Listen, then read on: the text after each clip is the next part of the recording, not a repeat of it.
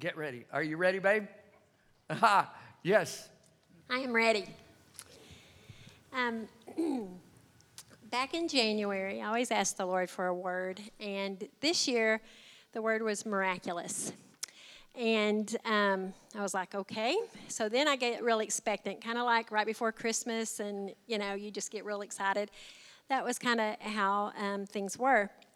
Well, in March, a few of the ladies and I went to a ladies' conference in Tulsa, and a few of us stayed over and went to a church Sunday morning.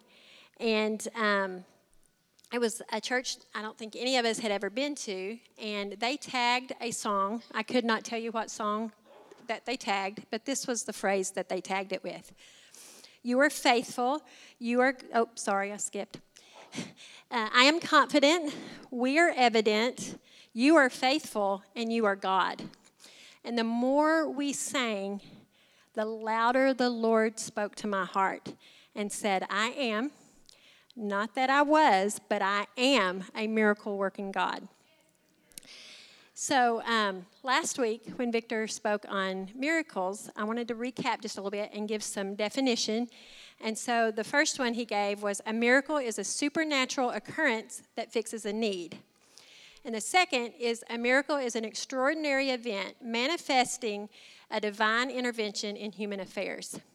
And as he spoke those things, I thought, if I can make it work, if I can manipulate the things around me to make it work, that's not a miracle. And so it's really kind of watching my heart, investigating my heart to know, am I manipulating something to make it look like a miracle, or is God doing something? And I am trusting that God is going to do the miraculous. And so in order to talk about this, I was reminded in Joshua when they went to cross the Jordan, he said, stack stones and build a memorial so when your children ask, you can tell them of the goodness of God. And sometimes we don't believe that miracles happen today, and part of it is because we don't stop long enough to acknowledge that miracles are happening, or in our information age with the internet, we can figure it all out, and we just can over-explain the miraculous. And so I choose to believe that God still does miracles today. And so because of that, I want to share my story. And to do that, I have to go back. Some of you lived with us during this time, and others have not. So I just kind of wanted to share what the Lord has done in my life. And then we've got several testimonies that we want to share. Mine started when I was a late teen, and I started getting electrical shocks, kind of like years ago when you would get a foiled gum wrapper, and you would accidentally get some of it in with the gum, and it would give you that little shock with your dental work. And I don't know if any of you have experienced that, but it's not fun. But what I was experiencing was thousands times worse than that. Like, it was crippling. It was so strong. And it would come and go, and I just thought, okay, something weird, or I've pinched a nerve, and so I would readjust or turn over in bed just to try to ease the pain. And so there was no rhyme or reason when it would come or when it would come back or anything like that, and so I never put it together. Then I was in my 40s, and it started coming very quickly. And it wasn't just, it's not like a headache. It's that shock, and it's literally an electrical shock. Your nerves are kind of like your electric system, and it was shocking. And then it would come more often, and then there was a stabbing pain, and it would feel like an ice pick going through my bone above my eye and coming out my nose, and it was so excruciating. And I remember one night I laid down in bed and just started screaming, and Victor just turned over and didn't know what to do and started praying over me. And it was at that point we were like, we need to find out what's going on here. So I went to the doctor, and he diagnosed me with TN, which is trigeminal neuralgia. and you have 3 strands of nerves in your face, and that's your trigeminal nerve, and it's when it's short-circuiting, basically. And mine was mainly my middle and lower. So, early on, I thought it was dental, and so I had lots of dental work done, so anyway, I was diagnosed with that. And if you look it up, it can be kind of scary because it's also called the suicide syndrome. And because it's nerve pain, there's no medications that they give you that will cure it or actually relieve the pain. It's nerve pain, and so I was prescribed a nerve depressant. So it did make it bearable, but it was still there. And I went, I would not eat, I wouldn't sleep, it was hard to brush my teeth, I couldn't go outside because the wind, just the slightest breeze would just put me in this horrible triggered pain. And so I was just kind of a prisoner. And after not sleeping for a long time, I had gone in to see the doctor, and I said, I can understand how people get to that point. And I think it scared him because he put his hands on my shoulders and he said, we're getting you help. And I said, I'm not there. I'm not thinking that way. But when you don't sleep, your brain doesn't function the way it needs to function. So I can see where people get to that point. And so they were referring me to a neurologist, and they tried for weeks to get me an appointment. She finally called and said, Susan, you start calling every day, and they will get you in. And so I did.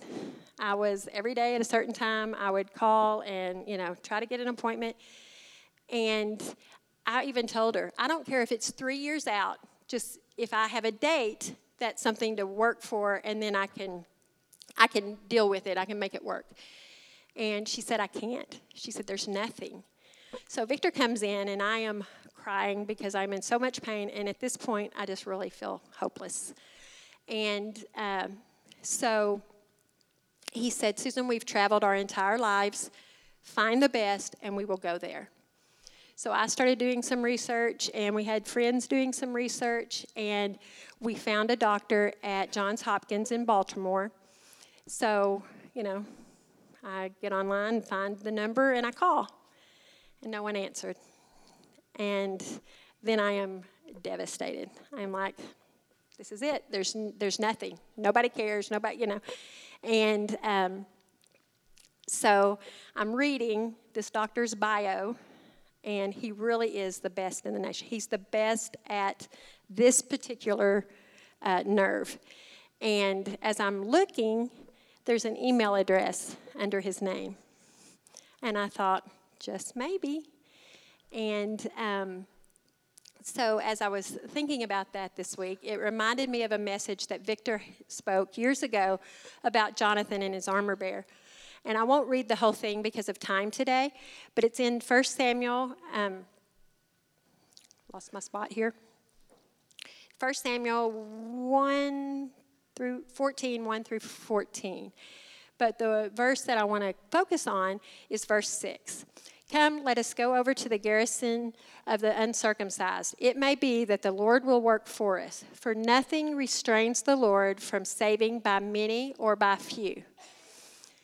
And he said, just maybe the Lord will work for us. And so I can have just maybe faith. So just maybe I can email this doctor and get some sort of a response.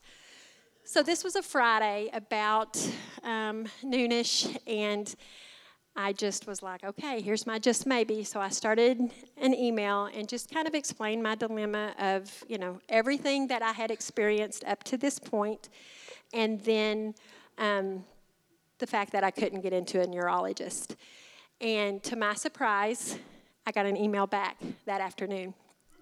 And we emailed back and forth the rest of the day on Friday and throughout the day on Saturday. And he said, call my office on Monday and we will set you up an appointment. So I called on Monday, and his receptionist just immediately started talking about, okay, so we'll get you in this date. We'll go ahead and schedule OR. And I was like, whoa, he's not even seen me. We're not doing that. And she said, well, let me double check. And you could tell she was reading through all of his notes when we were speaking. But she called me right back and she said, you guys live so far away that we're going to schedule the OR, and then if we need it, we'll use it. But if not, someone else can have that slot. And so I was okay with that. So she made the appointment, and it was for 3 weeks out. And I didn't know the significance of that at the time, but Victor and I drove because I wasn't sure flying was going to be good for me. So we drove out to Baltimore and met with him and ran a billion tests. And if Johns Hopkins is a huge hospital, so got lots of exercise running up and down and back and forth. And so anyway, through the testing, they found that I had a a blood vessel laying on the nerve, and that's what was shorting out. And so he said, I can fix that. So they went in and put glycerin around the nerve and rerouted moved the blood vessels so that it wasn't laying on it anymore. And so the day after my surgery, the nurse comes in, the ICU nurse comes in, and she said, so when did you first meet the doctor? And I said, day before yesterday. And she said, no, you don't understand. And I said, no, really. Thursday was when I met with him. And she just thought, okay, she's on meds. She doesn't know what she's talking about. But I just kept on, and she said, you don't understand. She said, from the time you call to the time you're sitting here is a 3-year process. And I am 3 weeks in. And I said, but God. Because he knew that I couldn't handle 3 years of that. And so I just was so happy that that was going on. And 10 years, no pain. And it's kind of funny how the Lord uses things, because in that 10 years, there's probably been 7 to 10 people that have had this. And it's a pretty rare disease, but 7 to 10 people have contacted me, and we've been able to walk together through it. But I don't know if you know, but Victor and I have started sailing. We have a sailboat, and about, 3 weeks ago, we get this sailboat. We decided, we're going to do this. Well, we went this last week, and we first went to DeQueen, and it's a small lake, and we had it. We're professionals now, so we're going to go to Ouachita. So this week, Tuesday, we go to Ouachita, and it's beautiful. It's the perfect amount of wind. And so then Wednesday we wake up. We slept on the boat at an island. And so we wake up, and it's cloudy, and the clouds are moving like crazy. And we're like, okay, we can do this. And it was rough. It felt like we were in the ocean. And it got really scary because we would be doing fine, and then the wind would shift, and the boat would be on its side. And I prayed a whole lot. I told Vic, I understand the disciples who woke Jesus up and said, how can you be sleeping? But what we've learned is, number one, we've learned patience in that, because you just have to be patient and follow the wind and do that. But we've also learned that the wind can move and shift very quickly. And that can be scary, and it can be very alarming at times. But when we do those adjustments to the sails, it moves us forward, and we can get to our chosen destination. So in May of this year, I woke up, I think it was the first weekend, and I woke up, and I started having some electrical shocks again. And I was driven with fear because I knew what it was before. And I didn't tell Victor for a little bit. I really tried to. I'm sure it's just maybe my nerves are rejuvenating, and it's just going to be fine. So I waited 3 or 4 days, and it didn't get any better. It kept getting worse. And so I told Vic, and he immediately said, call the surgeon. So we did. We called the surgeon and just kind of talked through. But the biggie was, for the month of May, I didn't eat. I didn't sleep. I barely talked. It was hard to brush my teeth. I pulled back from everything. People in our circle know we didn't meet very much. And I really pulled back. And part of it was the fear, and then just a deep depression of, here we go again. And then one day I was just I knew the Lord had laid these miracles on my heart.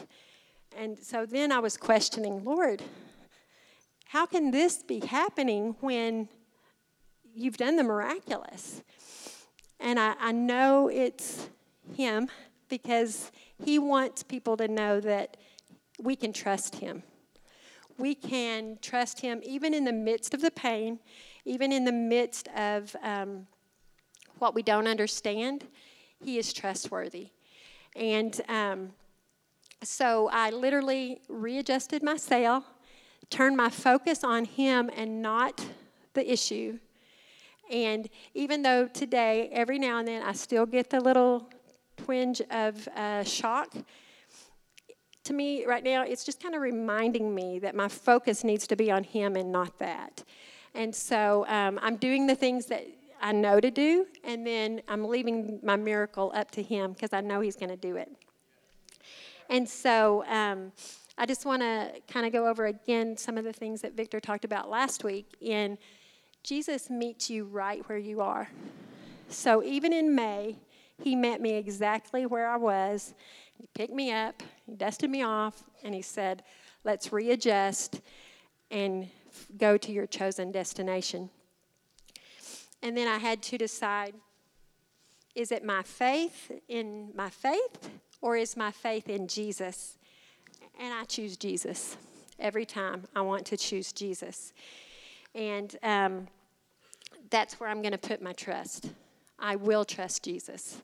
I will trust Jesus. I will trust Jesus. Sometimes you just have to scream it because the junk and the doubt is all right here, and you just have to just keep pushing forward. And so I will trust Jesus. So today, we are going to stack stones. We want to stack stones so that when our children ask, we can tell them of the goodness of God. So I love that as I was thinking of that, this is what the Lord said. He says, stack stones so that when your children ask, you can tell them about that our God is faithful, that our God is able. He can do more than we can ask or think. He is the miracle worker, and He desires for us to trust Him. So I just want to let y'all check these videos out, and we will go from there.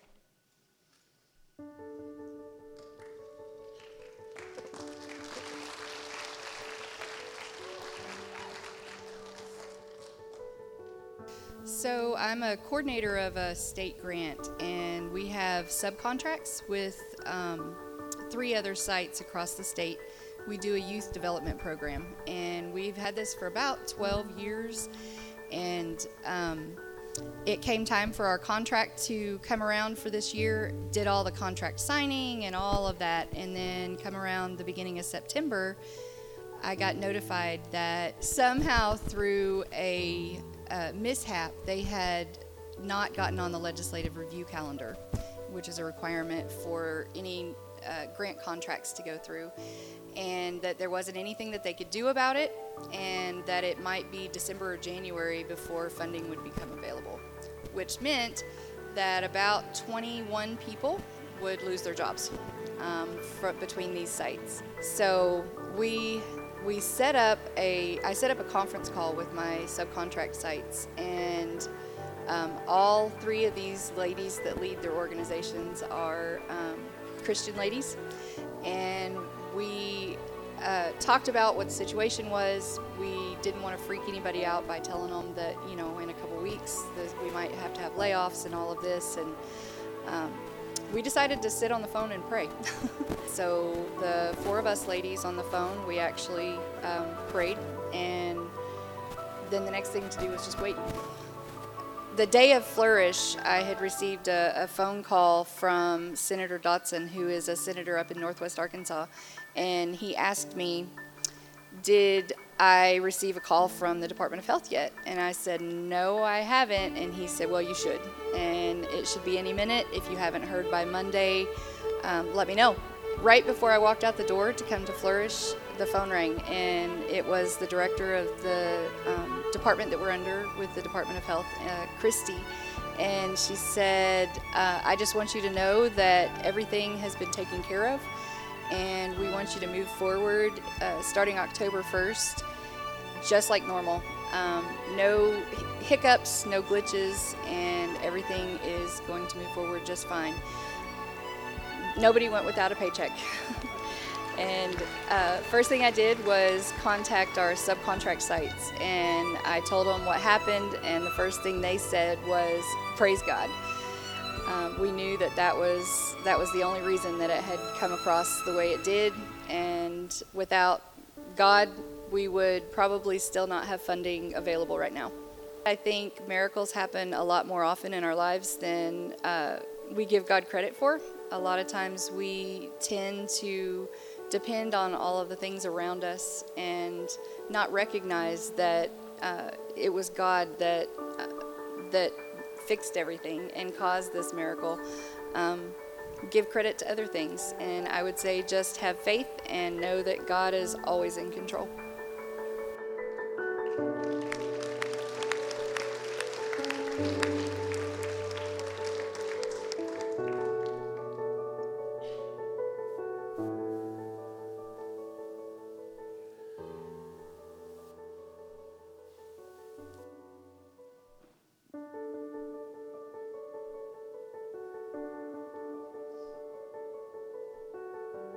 Okay, so the one situation was my wife and I, of course, lived in Florida, and I had got into some bad things. I wasn't a believer at the time, and we ended up moving here. She moved here first of all. I moved back to Texas with my mom, and I thought everything was going to just kind of go away, but, of course, things like that don't go away. Moved back here, got settled. I got saved. That was a big thing. I came to the church, and just they accepted me with loving arms. All right, so that was the first big miracle. And then after that, tried to get my driver's license, and just things started going south. I had to end up going back to jail in Florida.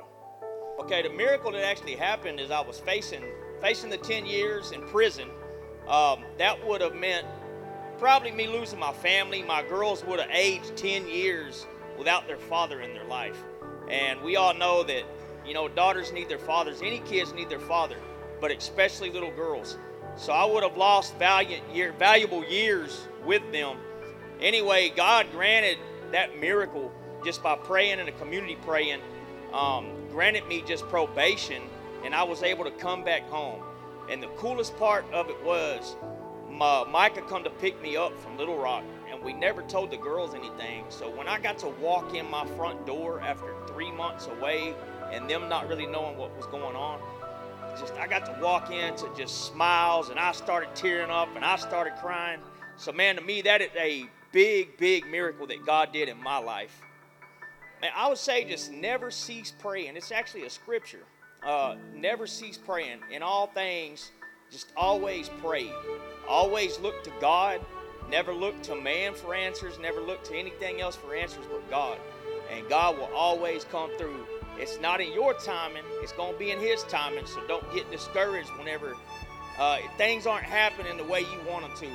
God's always going to come through for you. Just never cease praying, and you're going to be all right.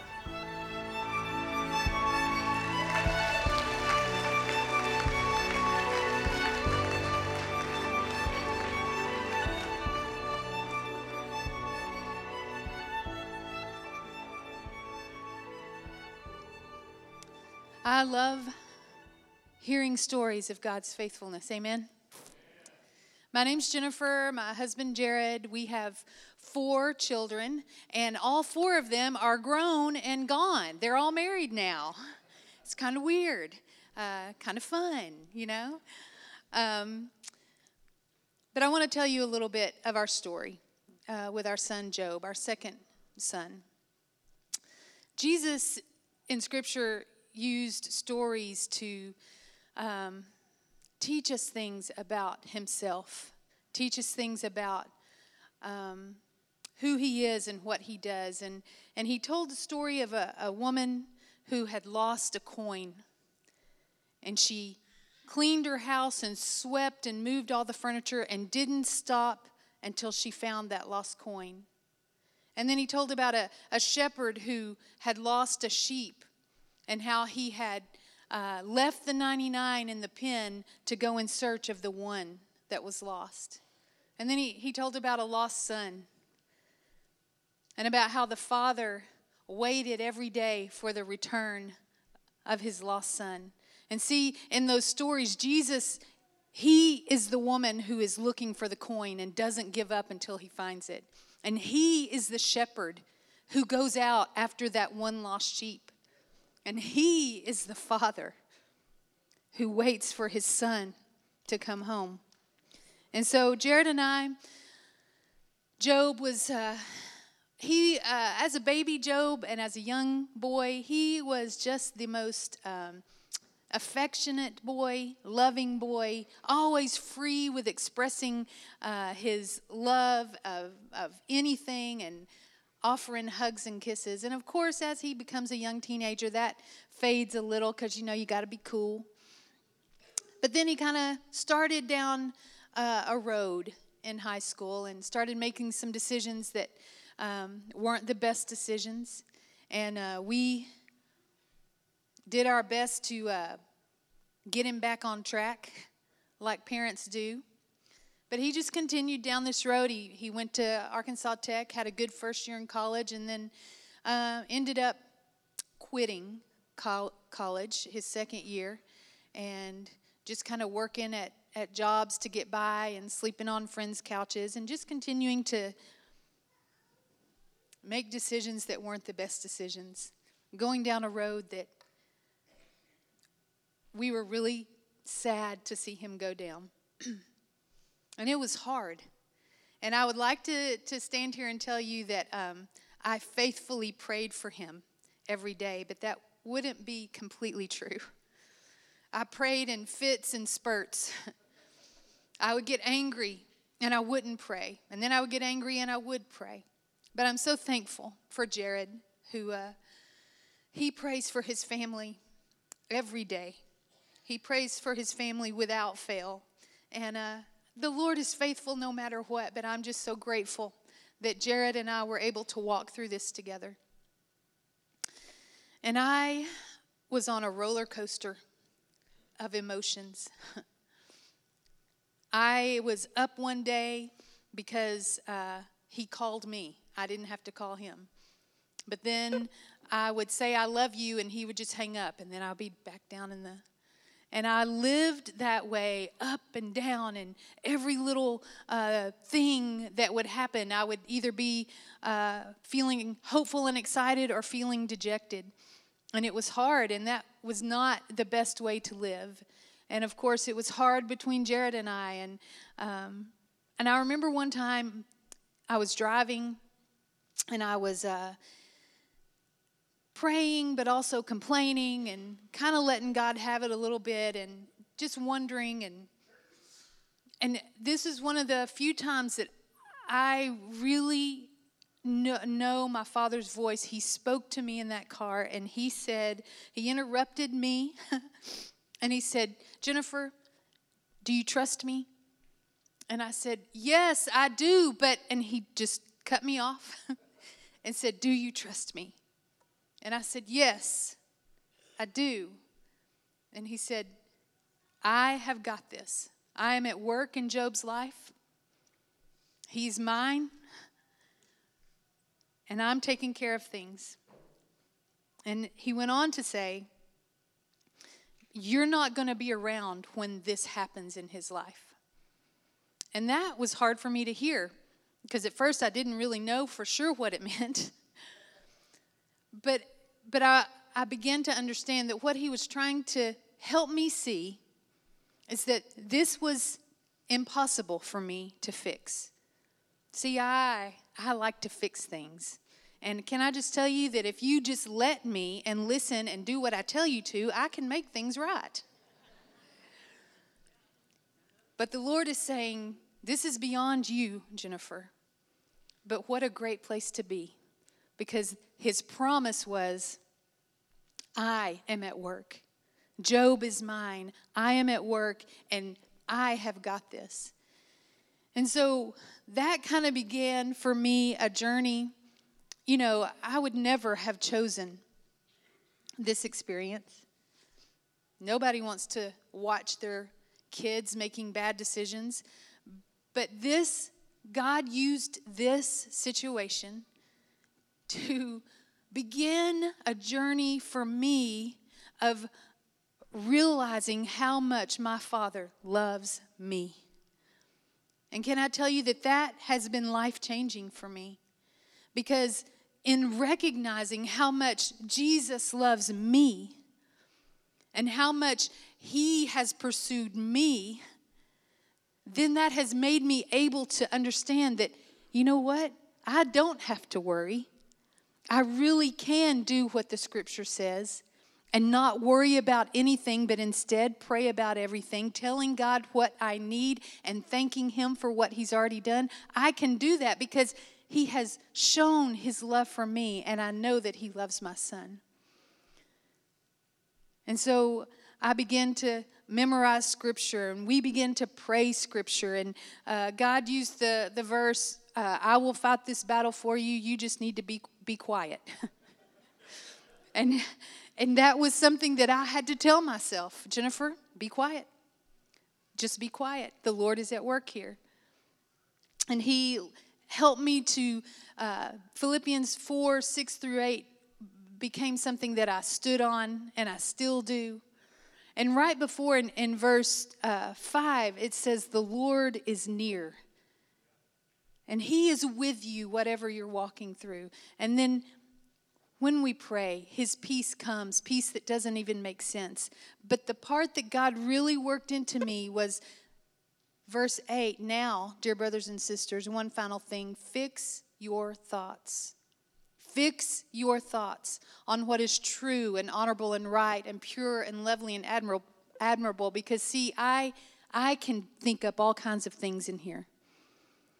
And Jesus was saying to me, no, you fix your thoughts on what is good and right. You trust me.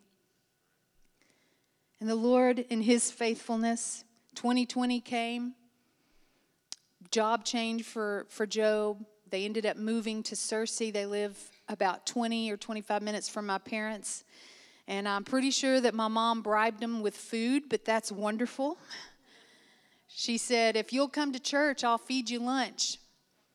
And Job and Carrie, and back then their baby girl, began going to church with mom and dad. And in that time, God has gotten a hold of Job and Carrie. And they are different people. And can I tell you that now every time I come into the presence of my son, it's like that young boy, he just hugs me, loves me.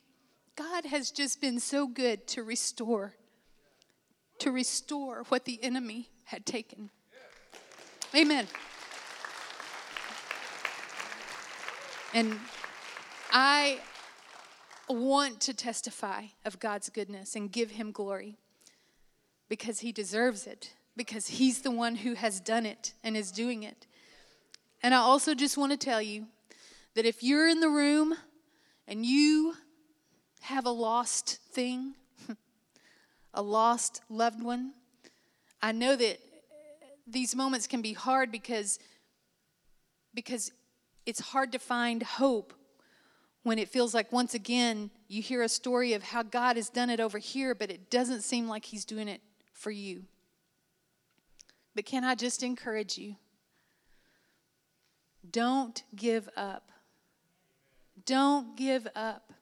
if you are believing for a lost son or daughter or parent or sister or friend, I can clearly say, your job is to pray for them and to love them. And then pray for them and love them. And while you're loving them, pray for them. And while you're praying for them, love them.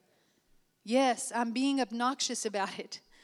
But do you see that is all we're called to do? I'm not called to fix the decisions that my son was making. I'm not called to set them right and get them changing how they're living. I'm called to love, and I'm called to pray. The same God who has done these miracles that we are testifying about today, He is so aware of your need, and He is at work on your behalf. Check out Matt's story. I want to ask, what was the situation that led to you needing a miracle? And you've told me this story before, and I think it starts kind of outside of a gas station. So tell us how you got to the place where you're like, I need a miracle. I was on drugs and alcohol for 25 years. In and out of jail and prison since I was 11.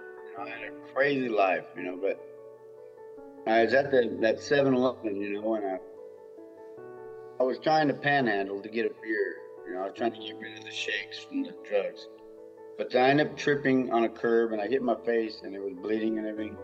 And then, that was when I got to my knees. I started to pray, and I said, Lord, I'm done. I give up, and then that's when I looked up, and there was a flash of light.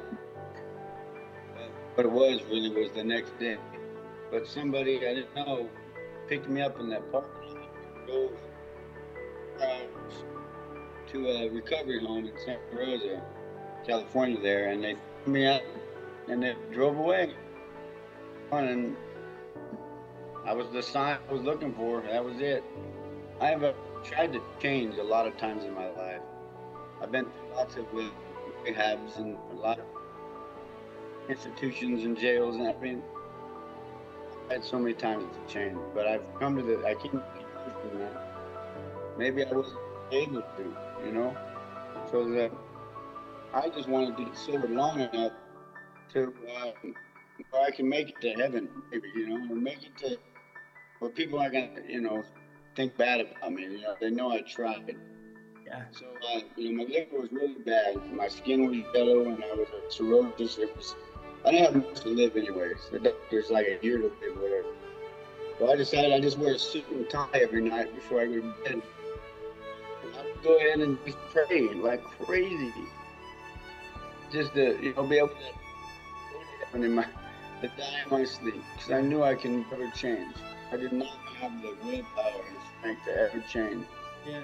So I would beg, plead the Lord, please take me to heaven. And every morning I'd wake up and I'd be so upset because I had another day I had to try. But then when I went to the doctors, I tried to work a program out to get my liver, see how much they could stretch the time out a little bit or whatever. But then they told me that my liver, it healed itself. Blood, everything was, and what it should have took 40 years or something, it did in 4 months. And he really, I felt the embrace of this is love for me. Yeah. Something I've never felt in my life. And then that's when things changed. It really began to change, the turning point in my life. Sometimes you have to be in a certain position, really, where you get the turning point in your life. So maybe when somebody feels they're at the end of their rope, or they're at the end of where, they can't take it no more, right then is what God is kind of waiting for you to get to where you can really trust in Him. You can let it all go. That's my little daughter, when she's running up at me, when she's hurt or whatever, there's no second thought. There's no, she throws her arms up and just falls into me, So if they're at the end of the rope, that's probably where you need to be.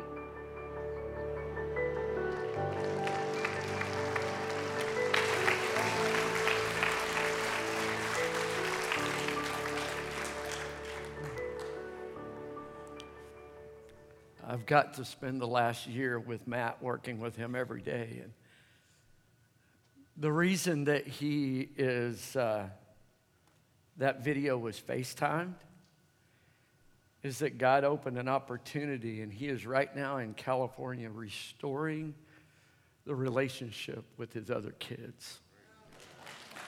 And that,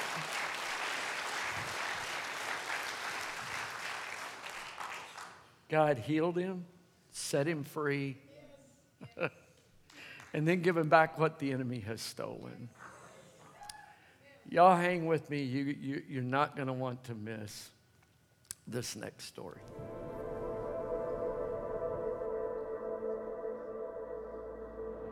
Some of the most powerful miracles happen when death loses its grip and life is redeemed.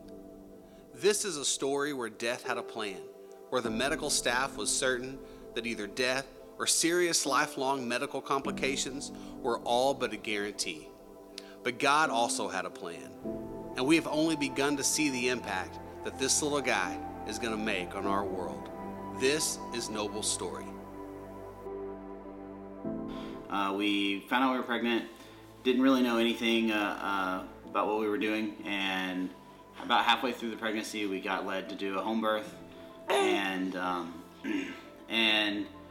we just we met with these two midwives, and they really just kind of reassured us. And I think the big moment for me was that my mother-in-law was here, and she said, what's the moment where you're like, okay, we need to go to the hospital? Like, what's the sign? And the first thing they said was, well, we always trust the Holy Spirit. So that was like okay, these are the kind of people I want to be surrounded by when we're having our baby. At midnight, my contractions finally started, and they were progressing greatly. And by, I'll just say like 6 o'clock, they were going from like 2 minutes, 3 minutes, they were going the other route than you want. And by 8 o'clock or 9 o'clock, my contractions had completely ended. I remember just being overwhelmed, like, I'm about to meet my son, this is like, it's happening. And we were in the pool for, I don't know, about 30 to 45 minutes, and our midwife, I think she was just getting like really bad feelings. We know the Holy Spirit was like prompting her, because she was just like, something's not right, you'll need to get out. So we got out of the pool, checked her again, still not progressing, not the way that she felt like she should be progressing. And I said I needed a moment, and I pretty much started crying because this was not my plan, but that's just to remember that God always has a plan. What's cool is actually before we even got to the hospital, all the nurses exactly knew what was going on. They knew my water broke, which means I needed to be on antibiotics. So as soon as we got there, we didn't have to tell them anything. Like Dr. Mesco already called, and they were prepared for me. And what was also cool is I was the only mama in there having a baby. So she starts pushing, and like he was not coming out. He was doing what's called turtling. It means his head's kind of halfway coming out, and then he's like sucking back up too far. There's a little bit of that's normal, but he was doing more than what they wanted. The next step is called an episiotomy. It's an incision. If you don't know what it is, you can look it up. But basically, it's to help the baby get out, and then his head comes out. And it was like, I just remember like, it's over, because like there's one more. They say, oh, one more push, his shoulders will come out, and then he's out, and then it's fine, right? And so when his head comes out, it's just like, whew, done. And this is like a battle, and the battle's over. And little did we know the battle was really just beginning. I shouldn't be alive. My future was 6 feet under, 1 foot in the grave, no hope to be saved. I shouldn't be alive. What happened is when his head come out, the way his head was, how it came out was tilted, and that means he had a shoulder dystocia, which is not totally uncommon. And so, which just means his shoulders are way stuck up in my pelvis. The goal is to get him out in less than a minute. And I remember the room changed. People were getting on top of my bed to get on my belly to push him out. What ended up happening is they cut me again so Dr. Mesco could fit his hands on him to help rotate him to get him to come out. Yeah. And what we realized was afterwards, it was over 6 to 8 minutes of him being stuck without oxygen, which is crazy because that means he's at like a level, like the worst level of a shoulder dystocia, which means he is going to be born dead. He's going to be born with a brain damage. He's going to be born with a brachial plexus injury, seizures, or Needing to be resuscitated. Yeah. And so that means there was no positive outcome in the doctor world for Noble.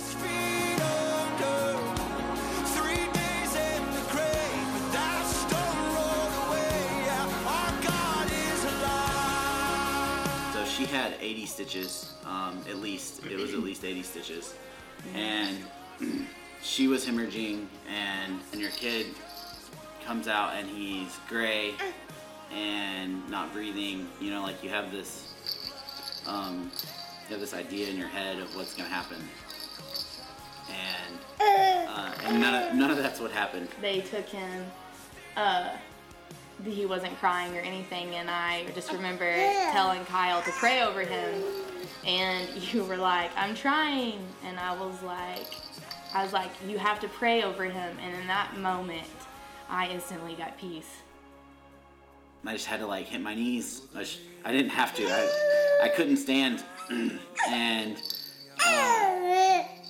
I'm just saying, Jesus, please, over and over again until I heard him cry. Turns a dead end story to a living, breathing testimony. He got to come back to me in 3 hours. Yeah. And we left the hospital in 36 hours. We talked to Mesco afterwards, and he really just did not expect him to have full function in his arm. He didn't expect him to have full function of his brain. He did not expect Noble to be normal at all. I remember telling people, this is the hardest thing I've ever been through, and nothing comes close, but I wouldn't change it for anything, because in that moment we saw Jesus. Like, we really saw Jesus.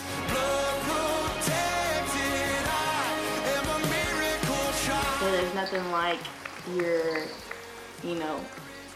husband praying over in front of everybody, and then everybody in that room got to watch literally the miracle happen right there because your son came back to life.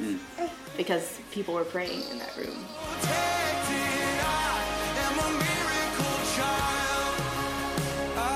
He doesn't even know it, but his little miracle is affecting people's lives already.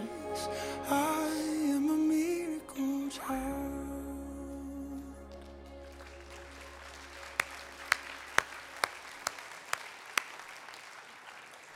That everybody in the room got to see my son come back to life.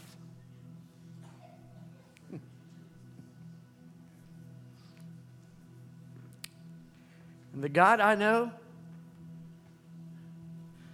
that knows the number of hairs on your head, cares about the smashed finger and the mountain that seems impossible.